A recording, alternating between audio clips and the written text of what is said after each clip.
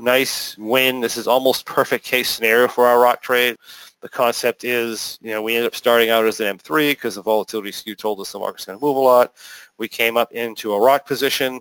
We got drawn down a lot in that rock position because it continued to move up, but it finally stalled enough. It just only took one day close to expiration. Really, that Monday is what popped us from being almost at break-even to up $7,000, and then it just got better from there. So you do want to take advantage of these, especially 2 days to expiration, to do that. Had you stayed in this, by the way, it wouldn't have been a problem either.